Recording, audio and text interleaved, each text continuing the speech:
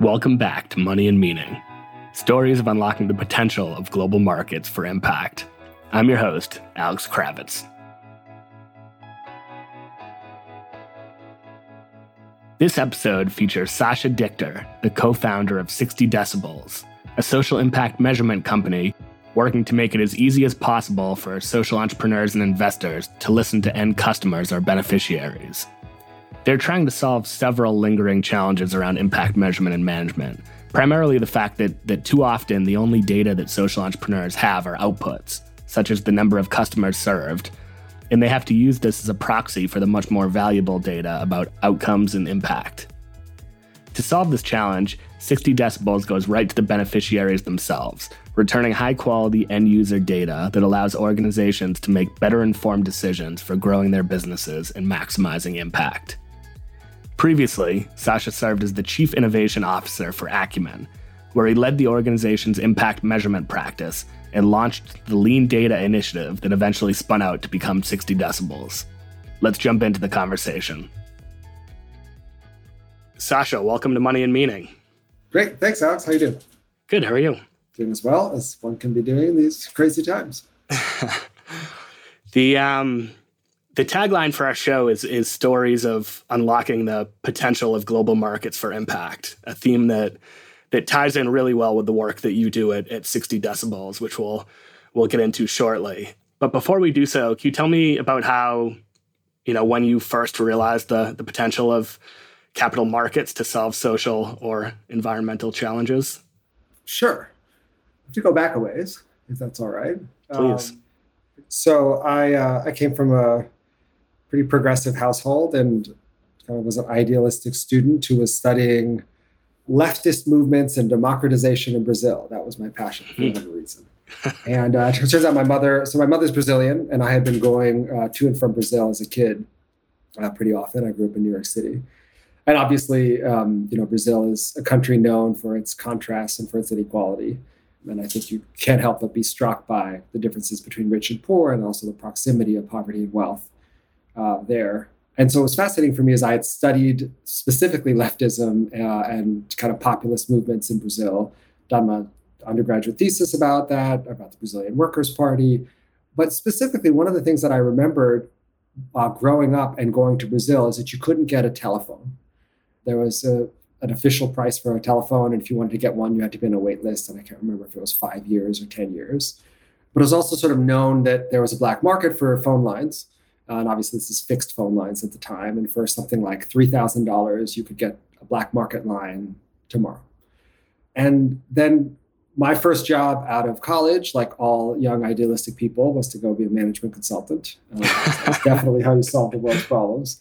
But I was actually lucky enough to do a bunch of really interesting work. And in my second year there, I was in the wireless group at Booz Allen Hamilton and was focusing mostly on projects in Latin America. And so it turned out that then this big project that I got to work on was around the privatization of the cellular phone system all across Brazil. So we were actually working for the providers in, I think, 26 of the 27 states of Brazil. And I spent about a year doing this work for various companies. And from literally in a 12-month period of time, that entire disparity around access to phones literally went away as the entire phone system that had been nationally owned was privatized. Literally billions of dollars investment capital came in and prices dropped for everybody. And quality improved, after-sales support. I mean, basically everything improved. And obviously cellular infrastructure is the underpinning of so much economic activity, and particularly in a country where there'd been such restricted access, literally tens of millions of people all of a sudden had access to communications technology. And I was literally in the eye of that storm for 12 months, watching the before, watching the after, and watching the speed with which that change occurred. And having spent all this time in Brazil talking about, populism and leftism and all of a sudden, this massive privatization created a massive objective increase in well-being.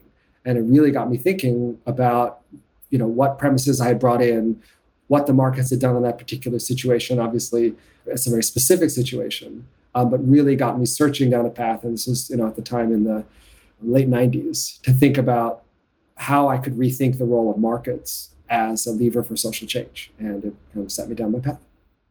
That's great. Yeah.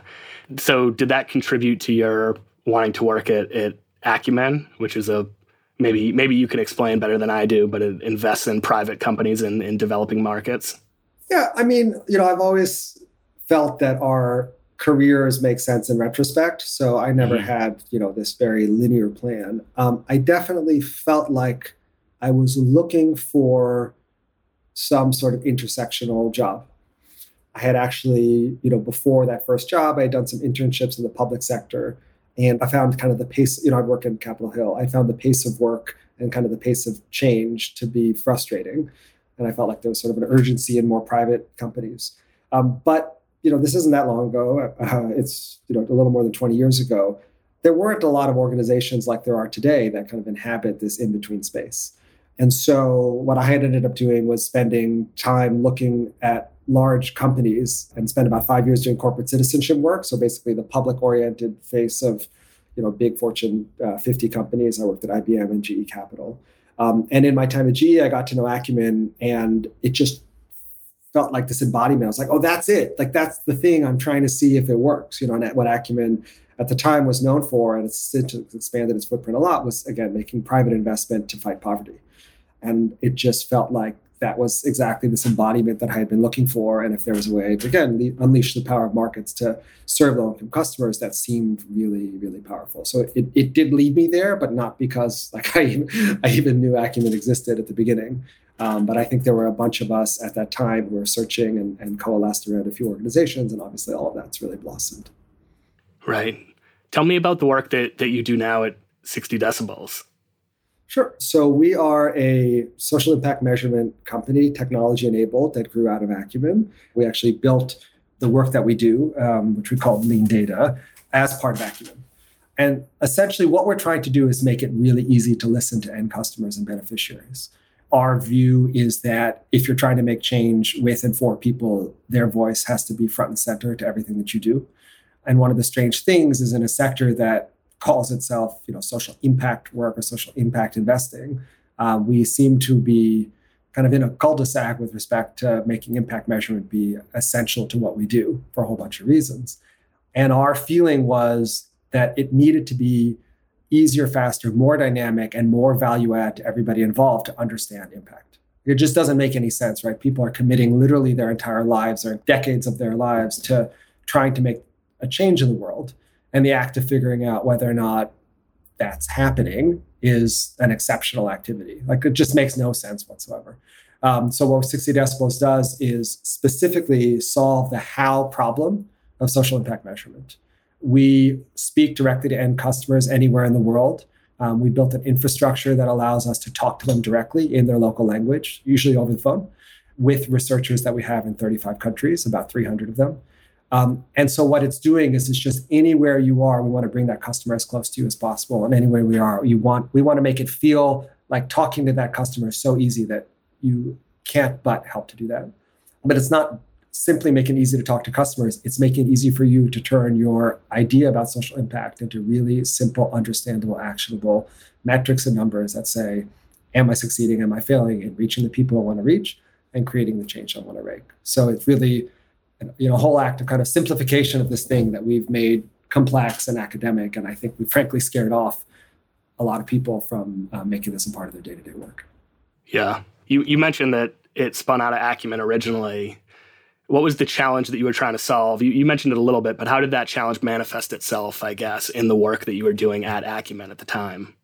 Yeah, I mean, I think our experience with the challenge of social impact measurement was totally common, sort of what everybody experiences. And so Acumen was founded in 2001.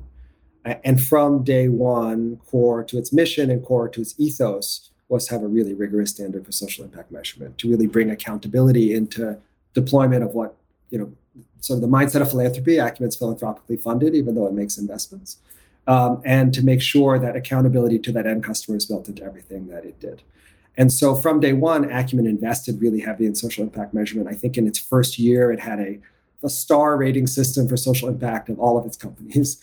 Acumen's former chief investment officer, Brian Trelstad, who's now at Bridges and is teaching at Harvard Business School, was one of the people who got around the table to create what eventually became IRIS, the Impact Reporting Investment Standards.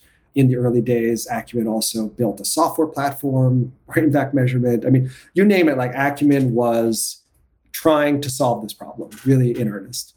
And so then fast forward to about 2012, and when I took over the impact measurement kind of function within Acumen, and we had been running this quite rigorous system for 5 or 6 years.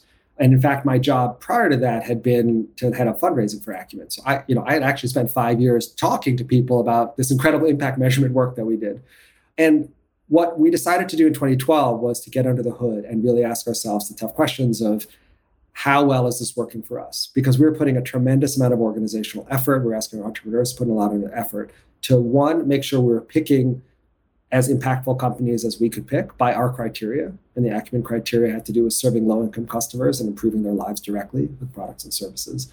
And specifically, whether the data we were gathering was helping us understand if the impact was being created.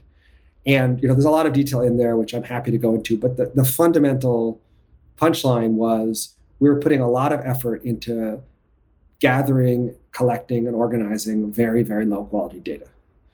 And despite all of our efforts, in essence, what we were doing was getting back the same operational data anybody would get from a company, and then assuming that that operational data, a certain number of people served, meant impact.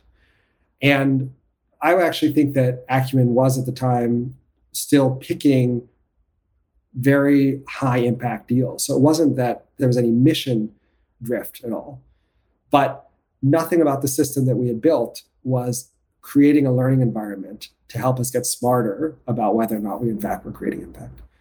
What it felt to me like was, I think it literally would have been impossible for anybody to try harder than we were to do this right. And it just wasn't what we needed it to be. And so then the question became, do you try to solve it yourself, or do you kind of look out into the world? And we felt like we had been working on it so long that we had to give it a shot.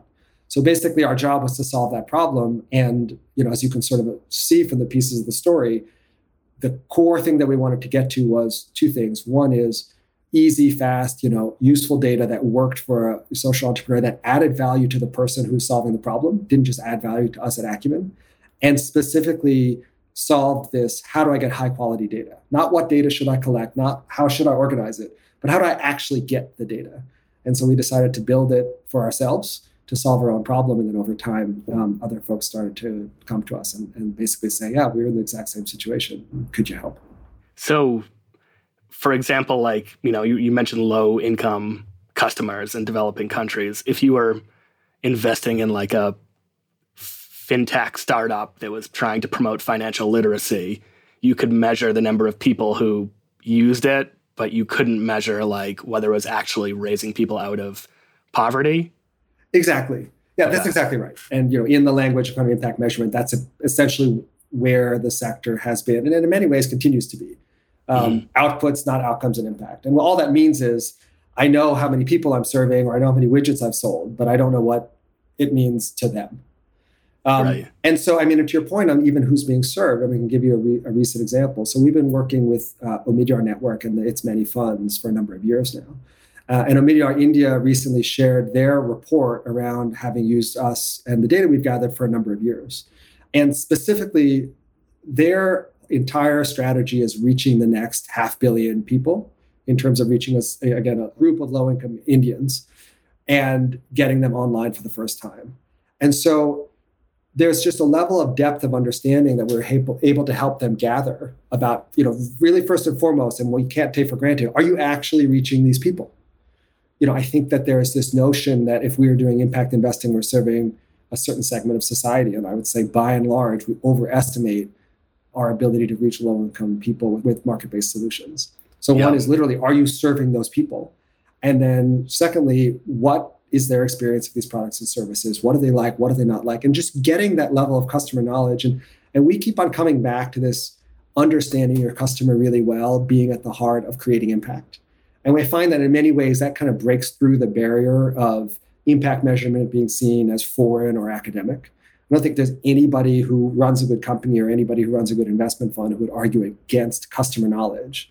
But somehow that's been divorced from this entire conversation. So really, in a way, that's what we're really trying to bridge to say in this example for Omidyar India, who are these next 500 million consumers in India? Why are they not online? What is it going to take to get them online? What are their needs? What are their preferences? And what problems can you solve for them? And that's really at the heart of the questions we're answering for them. And then ultimately, when they start serving them, we can say, is the solution meaningful? Right? Mm-hmm. And it becomes really intuitive then.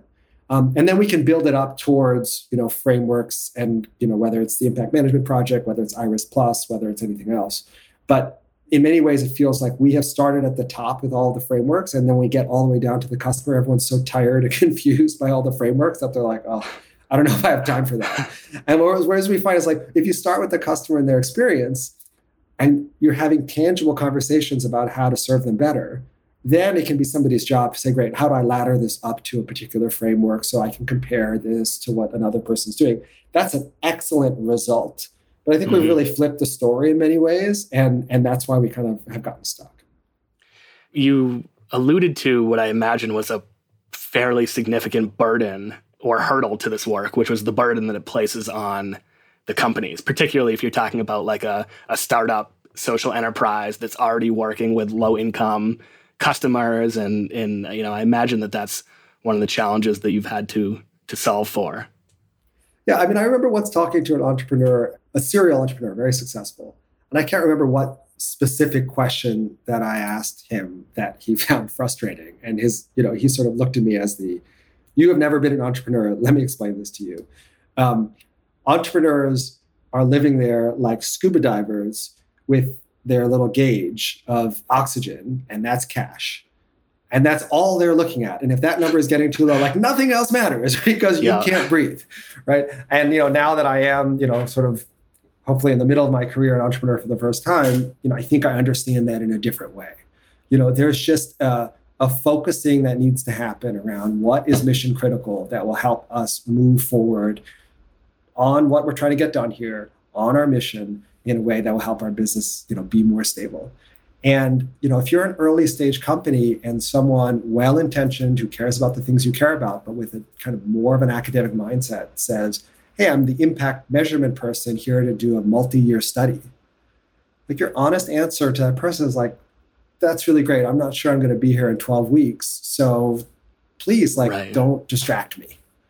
And so, we even, quite consciously made the choice when we started doing this within Acumen that we just said we were the lean data team. We weren't the impact measurement team. And instead of showing up and saying, we're going to figure out, kind of with our clipboards and our, green advisors or whatever, if you're doing what you said you would from an impact perspective, we said, can we help you understand your customers better? Mm-hmm. And that's a different first conversation that sets a relationship up in a different way. Then there are other characteristics, like, again, from beginning to end, the work that we do in and out, from the time we make a first phone call, the time we hand someone results will be 8 weeks or less. Wow. And if we're working with a fund, they could have 20 companies and we could hit that, we could do all 20 companies in 8 weeks, 12 weeks, et cetera. Because that's the speed at which you need information to come back. Things that would come back to me for our business now, 12 months from now, it's like, it might be really useful, but it's not going to be like front and center. And so that's the way. And again, we're just also just trying to be unbelievably respectful of people's time, because it is really, really challenging to build any successful business, let alone a successful business that solves a significant problem for, marginalized customers. And so we just kind of try to be really efficient, try to kind of get out of their way. We often, after we finish our work, we'll get them their first results, and there's sort of this, oh, wow, like that's great. That happened so quickly. Like I talked to you up front and then you went and did it. And I just think that we have to be very, very respectful. There's sort of I think an early stage company is like a fire that's trying to light. And, if you give oxygen to a big fire, you make a bigger fire. But if you blow on a small fire, you can just blow it out. And it's a very constrained environment. And you just have to stay close to that and show up in a way that makes sense. Can you give an example of a company that you've worked with and the type of data that you collected for them and how they've used that to inform a strategic business decision? Sure. I'll give you one specific example that I like because it also connects directly to their impact and their impact mission. So there's a company called Saltree, and it is buying cassava from Nigerian farmers. And just to give you like a perspective on, providing something critical, their customers said that 90% of them said that they don't have access to a service like what Saltery provides, which is kind of an interesting thing because from the company's perspective, there are other buyers. So there's something about the whole package that Saltery is giving them that makes customers feel like it is unique. But one of the questions, we have what we call a Core Insights survey, which is like 18 total questions, but really on 10 kind of themes that we ask in almost every single survey. And that's really important because then we have standard benchmarks to be able to compare any company anywhere in the world that's trying to create social impact. So in this particular case, 40% of the farmers said that they're experiencing challenges with transportation costs in particular, as well as some challenges with payments. You have to remember cassava is basically water, like most root vegetables are. And so it's big and it's really, really bulky. And so what this feedback basically told them was the transportation costs were so heavy for these farmers that even though the entire value proposition was extremely positive, it was basically eating up all the social impact in the form of excess value for the product that the farmers were due to receive. And so the company had some notion that this was an issue. I think if we discover something that they've never heard of, that is kind of a bad situation. But it made it so much clearer and kind of put that lens into focus that they totally reorganized their priorities. The reason the transportation costs were high was they had one mill that everybody needed to come to. And they had this aspiration to build mini mills that were much closer to farmers. And from the moment they got that data point back, they reprioritized and rapidly accelerated their plans to build these mini mills to get them closer to customers. And literally by that one step can basically bridge a gap between potential impact and realized impact because you're eliminating these transportation costs. And it was just this sort of win-win for everybody where it's just like, we're doing everything right and we're not creating the impact. And I think that's the other important thing in terms of how this is all supposed to feel. Like if you are delivering something valuable and you are short of the impact you could be delivering, that's not a gotcha moment where we showed you, we exposed you. It is you've got like most of the pieces of the puzzle right, but you haven't put them together in the exact right way. And where I think we are most valuable to folks is to say, okay, now if you just pull on this lever, you're going to realize all of this value for your customers. So it's really great to see that kind of concrete response. That is great. You're helping them decide how to use their remaining oxygen to extend your metaphor. You mentioned working with investors too. Are you tracking the same data? How would that be used differently for an investor versus a social enterprise? Yeah, well, I mean, I can give you maybe two examples. One, you're just continuing on the Omidyar India example for a second there. But I would say across the board, there's a value in getting a comparative view of asking the same questions to multiple companies in your portfolio. So you can have that internal comparison and check, what does my expectation look like and what does the reality look like for these customers? And so one of the neat things that we saw working with Omidyar India is that they were a repeat client. And one of the things that they've highlighted in their report is the Net Promoter Score is one of the metrics that we collect pretty regularly. It's a standard metric of customer satisfaction and loyalty. And we actually saw for the 6 companies in their portfolio that had repeated studies with us, their NPS had gone up from a 28 to a 40 based on the input that they had gotten. I mean, not only from our studies, obviously, but from the work that we've done overall. So this is very direct, like here are the ways you can get closer to your customers and build satisfaction and loyalty that we saw. To give a little bit of a broader example, earlier this year, we published an energy report that spoke, as the result of work we've done over multiple years of more than 35,000 customer interviews that we completed with 49 off-grid energy companies in 17 countries. And, obviously, when you have that amount of data, the question is, what do you learn? I mean, it's like having a mega energy portfolio. It's not just our energy, it's not just one company's energy portfolio, one fund's. But what we did in that was start to build an impact index. Everybody in impact wants a number. Like I want to know if I have 23 impacts or 14. Yeah. And we can talk about that a little more because you can tell like I'm slightly skeptical of that. But I do think that simplicity is helpful when you think about comparison. And so one of the things that we did in that report is create an impact index that looks at questions that we've asked that align to three of the 5 measures in the impact management project. Mm-hmm. And so we looked at who and contribution and what.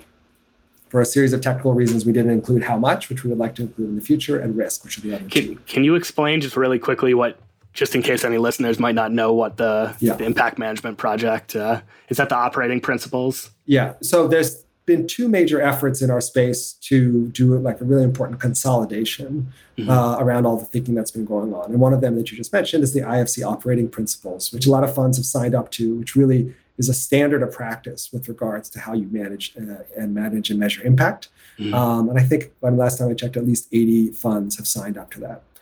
The Impact Management Project is a consensus that's been built over the past few years with, I'll get the numbers too low. It's something like 6,000 or more companies and funds and organizations inputting. And the idea is to get to a shared understanding and lens through which we all talk about impact.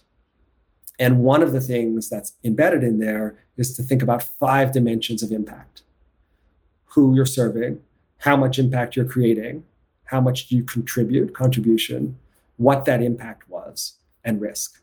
And they have a great website with lots of details, and it's sort of gets you past that first step of like, how do I think about all this? How do other people think about this?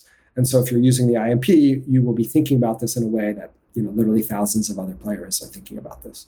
And so what we wanted to do was say, okay, we've talked to 35,000 customers on off-grid energy. How do we compare the impact of a solar refrigerator to a solar light to a solar mini grid? And what we did is we took all of that data and compared it across 3 of these dimensions. And all of this is in a report that maybe we can link to in the show notes. But it actually lets you see, with respect to who is being served, that mini grids are doing the best job at serving the poorest customers. When you look at something like contribution, how much is this actually contributing to the change, the actual product or service? Something like a refrigerator or a mini grid is, again, the best performing. But if you look at overall, like the what dimension of impact, solar lanterns are the best. So it's, and in the end, we give a number, and, so we can say this is the highest impact index, this has the lowest impact index. But, I'm not sure that that's really the punchline. I think the more interesting punchline is, if you think about, the impact management project, the idea that we would have the sophistication to manage our impact like we manage our financials implies that we understand trade-offs between different things, that we have a nuance and a sophistication that says like, okay, my thesis is not that I have to reach the poorest people first. My thesis is I want something that makes the most transformational change. So I care less about the who, and I care the most about the contribution. And so therefore my thesis will go in this direction. And then within mini grids or within appliances, I can actually pinpoint this is an overperforming company.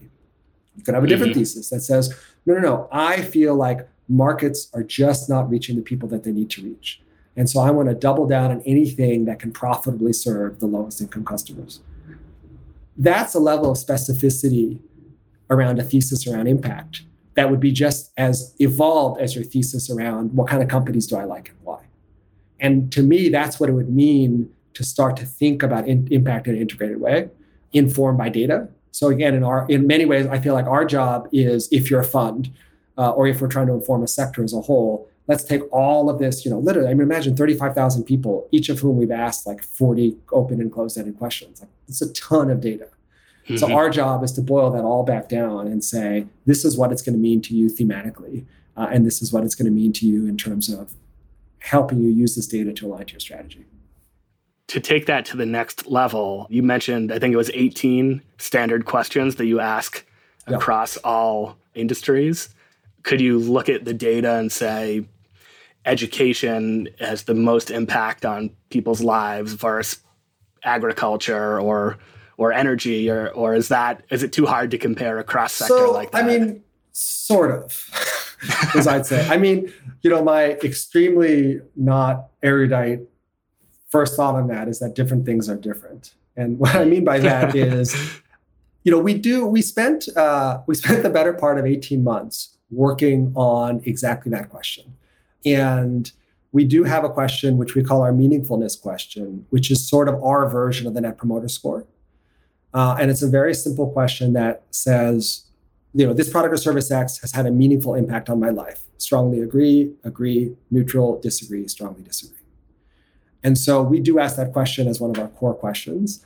And I do think that if one vertical or one sector, the benchmark that we can provide says that, 60% of the people very much strongly agree to that.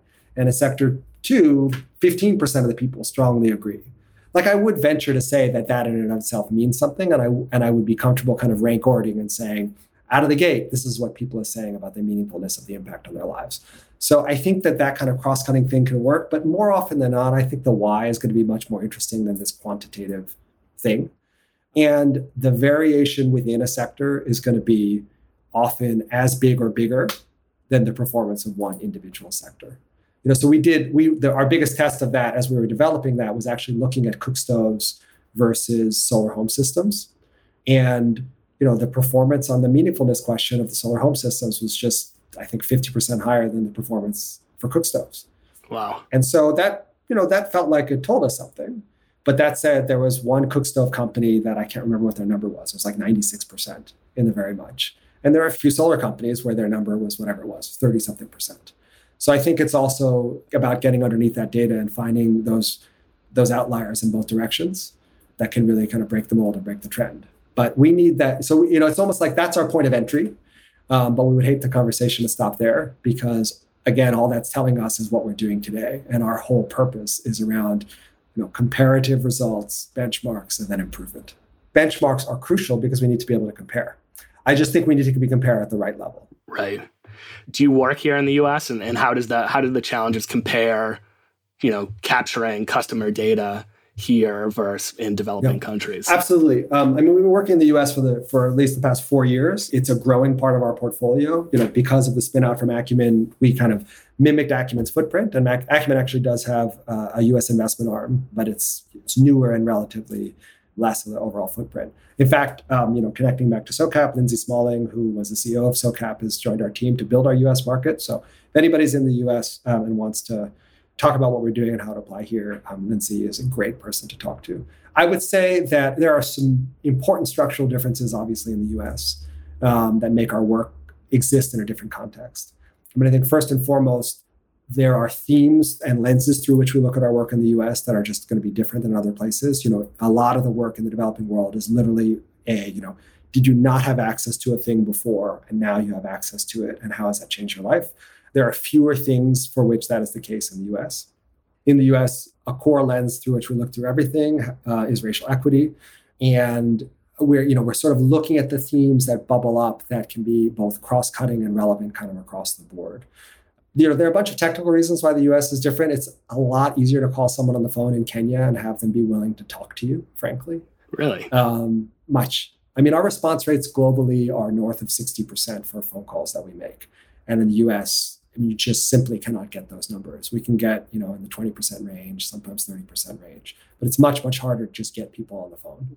What's the incentive for those people in Kenya to get on the phone with you? The possibility of better goods and services targeting them in the future? Yeah, we have found that a lot of this has to do with, we talk about making the experience of going through one of our surveys as being a delightful experience. Mm-hmm. And I don't know about you, but I have yet to get a phone call in my home, during dinner when I'm trying to get my kids to sit still that I've experienced as delightful. Mm-hmm. But I just think we do a terrible job of acting respectful in these conversations and reminding ourselves that every interaction that has the company's name on it with a customer is an opportunity to either strengthen your relationship with that customer or make it worse.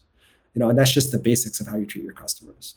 And so our 300 plus research assistants around the world in 35 plus countries go through really, really rigorous training to how to handle that, first 60 seconds of the phone call to make sure they understand who's calling, why they're calling, how it's going to be used. And then we keep the conversations really short, 15 minutes or less.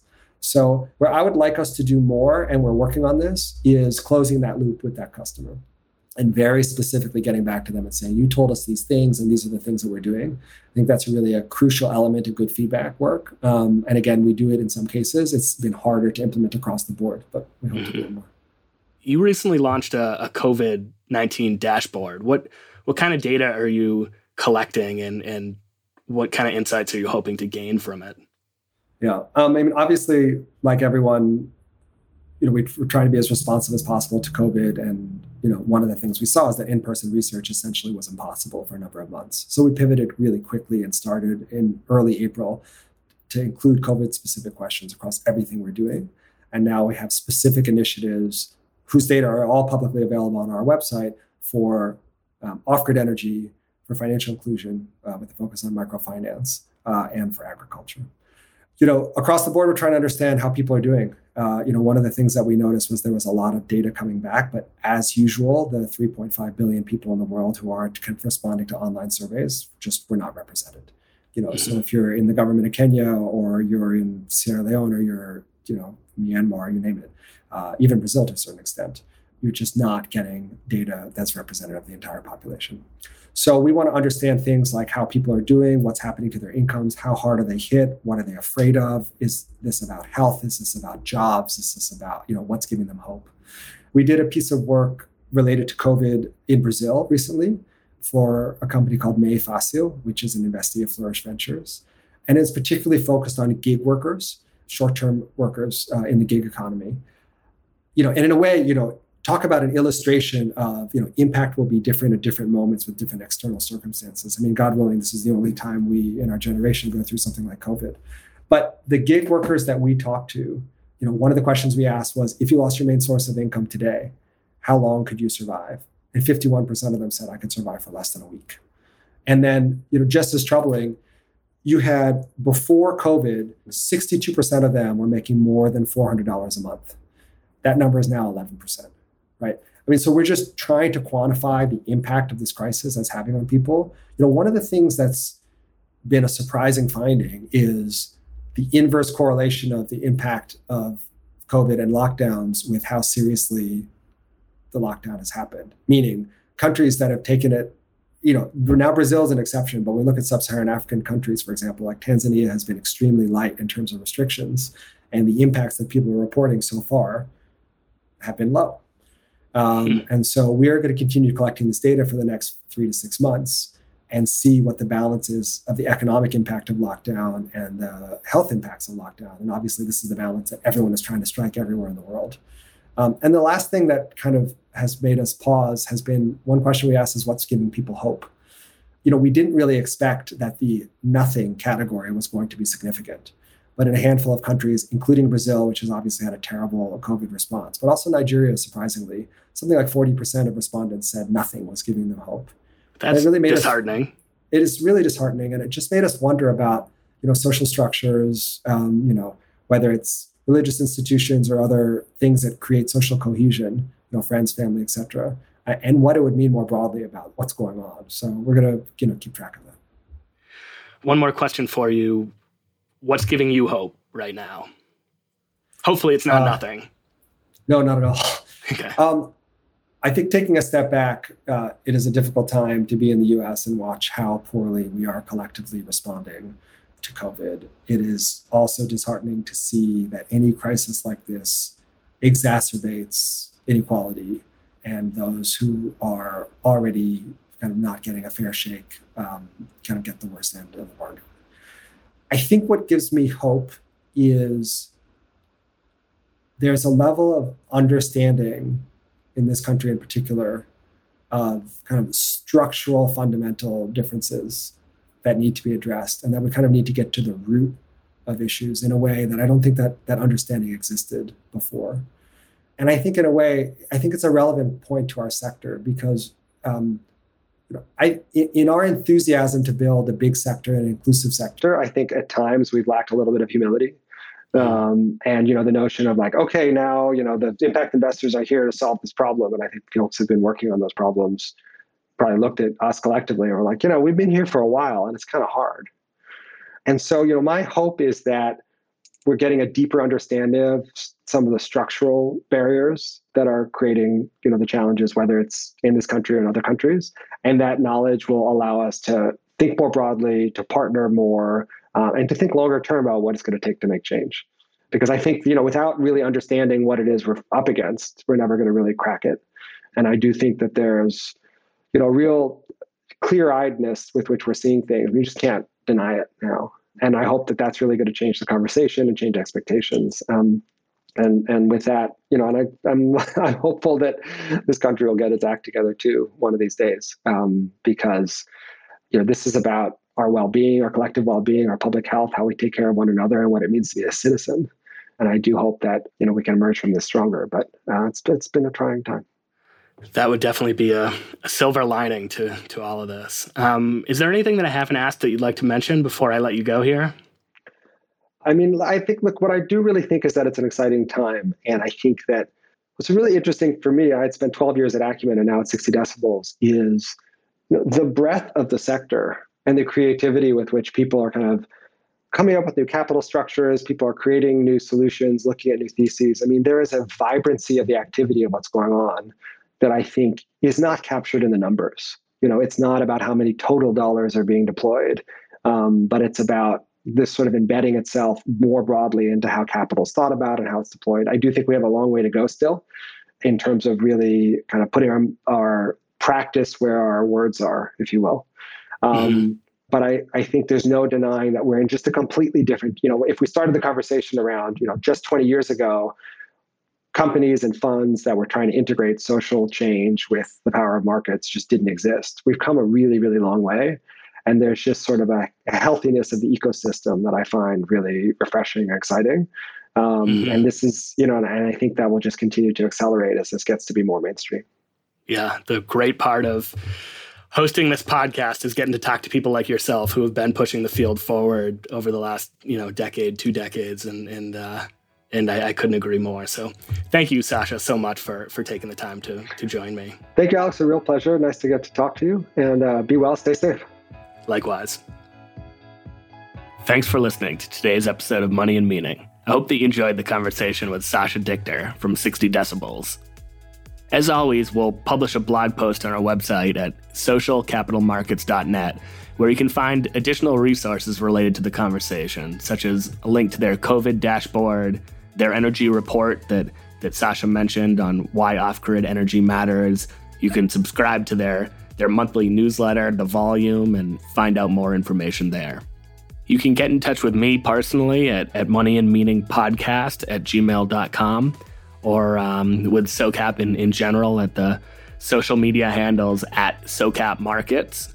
And we have a few good episodes in the pipeline, so stay tuned. The next one will be with Margaret Trilley, the CEO of the $1 billion donor-advised fund and impact investor, Impact Assets. And then we'll have Casey Vanderstricht from MIT Solve to talk about their Solve Innovation Fund. So stay tuned, and we'll be back in 2 weeks with a new episode.